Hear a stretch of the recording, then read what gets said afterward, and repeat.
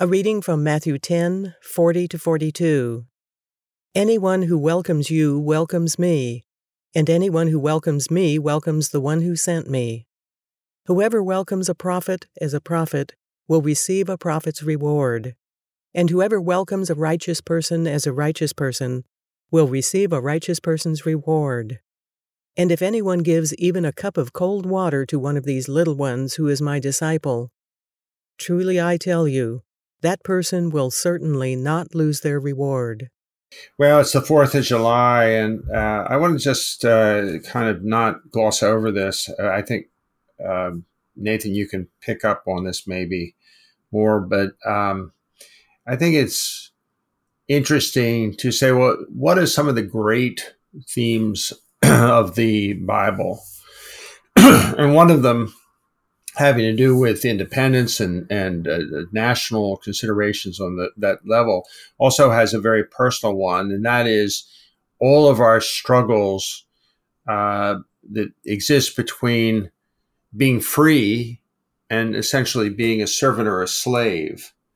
Now, that doesn't mean being a slave. I mean, so a slave to Christ is a good thing. Being a servant to Christ is a great thing. But as we see in the world, there is all of these, in this fallen world, we see all of these attempts to enslave us. I'm a big fan of Eric Metastas's Bonhoeffer, who was maybe one of the great Christians of the 20th century. And he is one Christian that when he saw evil, he understood it, and he understood how dangerous it was. And it always had one objective, which was to enslave others and to empower themselves in positions of power.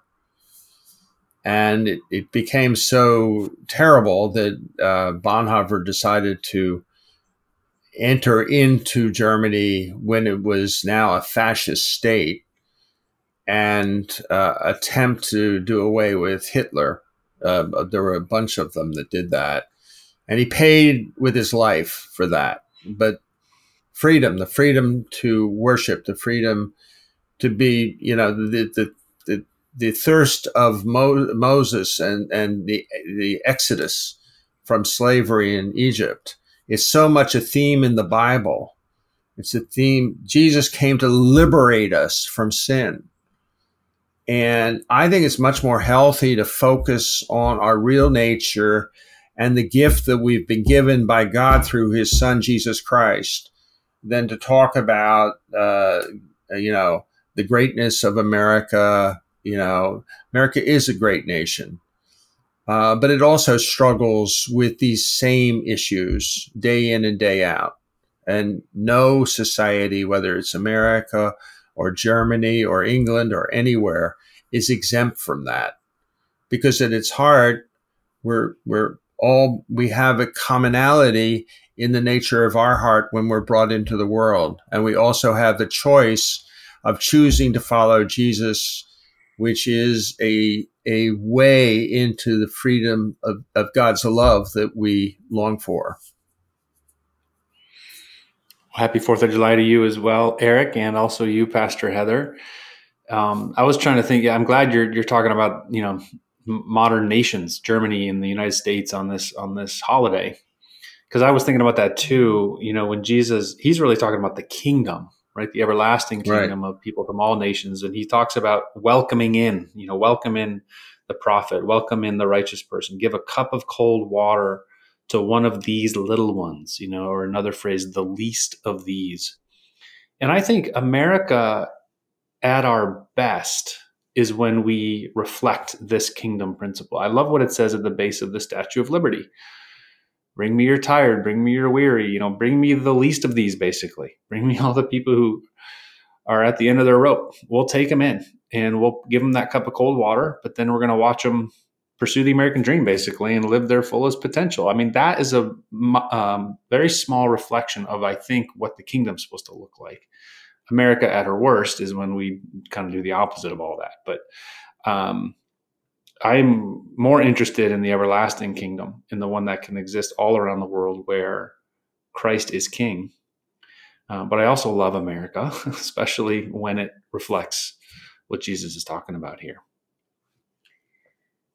This passage, I love both of your reflections and love tying it into Independence Day. I do think this text really reminds me of how we bear witness to Christ our King in the ways that we welcome people and also where we are hospitable. I love that phrase in Scripture where it talks about you never know when you're entertaining angels. And I think that small act of kindness, certainly they lost that ability in Germany in World War II, but of sort of honoring other people, of saying, how can I offer even a small cup of water, and a reminder of what a difference that makes.